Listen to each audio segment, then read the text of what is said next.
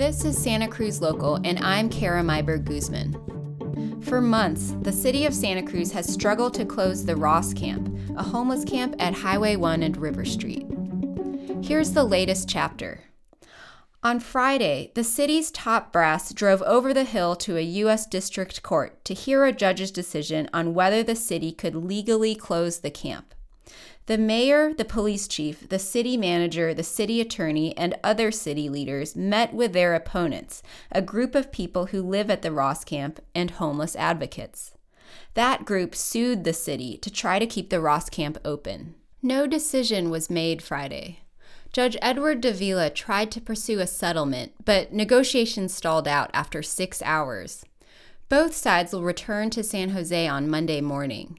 The judge is expected to make a decision then on whether the city could close the camp. Meanwhile, the judge okayed the city's plan to continue moving anyone who wants to leave the Ross Camp to the Benchlands Camp.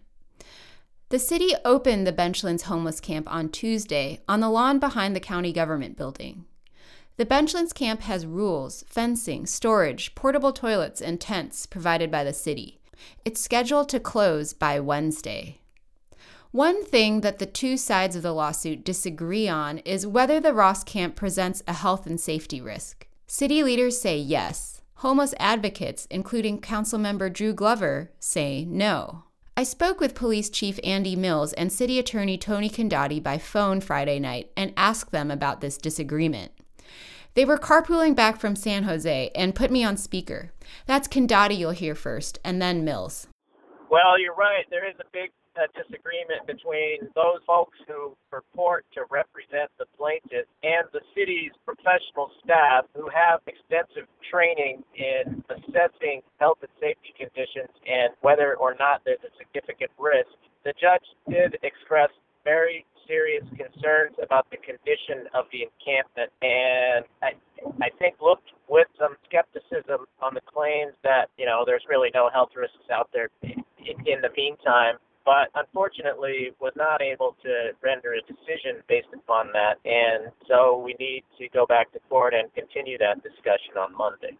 I think he said something to the effect of that he was actually, when he saw the photos, he was shocked at the conditions in the camp. What the group from the Ross Camp wanted was to keep the camp open, but clean it and change whatever's needed to meet fire safety and health standards.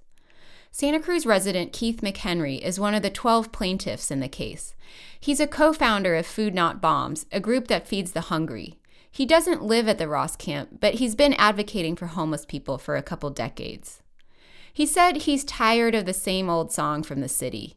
He said the city's plan to close the Ross Camp doesn't actually give any real solutions for the people living there. He said that there aren't enough shelter beds, even with the Benchlands Camp and the River Street Camp that's about to open. Plus, he says, how do we expect people to live with any dignity in managed camps like those, with fencing and strict rules and security?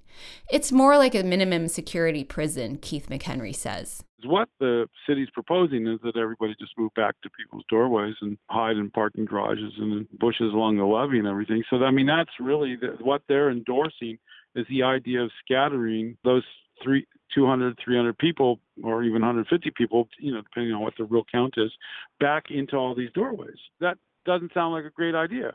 Or you could do what we're proposing, which is to help us make the Ross Camp safe. So what should we expect on Monday? The judge is going to decide not on the lawsuit itself, but on something called injunctive relief. Basically, whether the city can close the camp. I asked City Attorney Tony Condotti about what goes into that decision. One of the things that the court is required to examine when it decides whether to issue injunctive relief is the balance of harm. Obviously, if there are individuals in that camp who don't want to leave, then they perceive that the closing of the camp as being harmful to them. The judge has to weigh what their preferred location to pitch a tent at night is against the real and documented health and safety threat that we believe exists due to the camp's location and the way it is set up and the way it is managed by the occupants of the camp themselves. Before we go, I want to ask you something. What do you think about how the city is managing the closure of the Ross camp? Do you see a better way to approach this? Send us a 20-second audio letter to the editor. Hit record on that voice recorder app on your phone and email us the file at info@santacruzlocal.org. Thanks for listening to Santa Cruz Local. Visit our website, santacruzlocal.org, for the transcript and more stories. Thanks to Poddington Bear at soundofpicture.com for the music. I'm Kara Myberg Guzman. See you next time.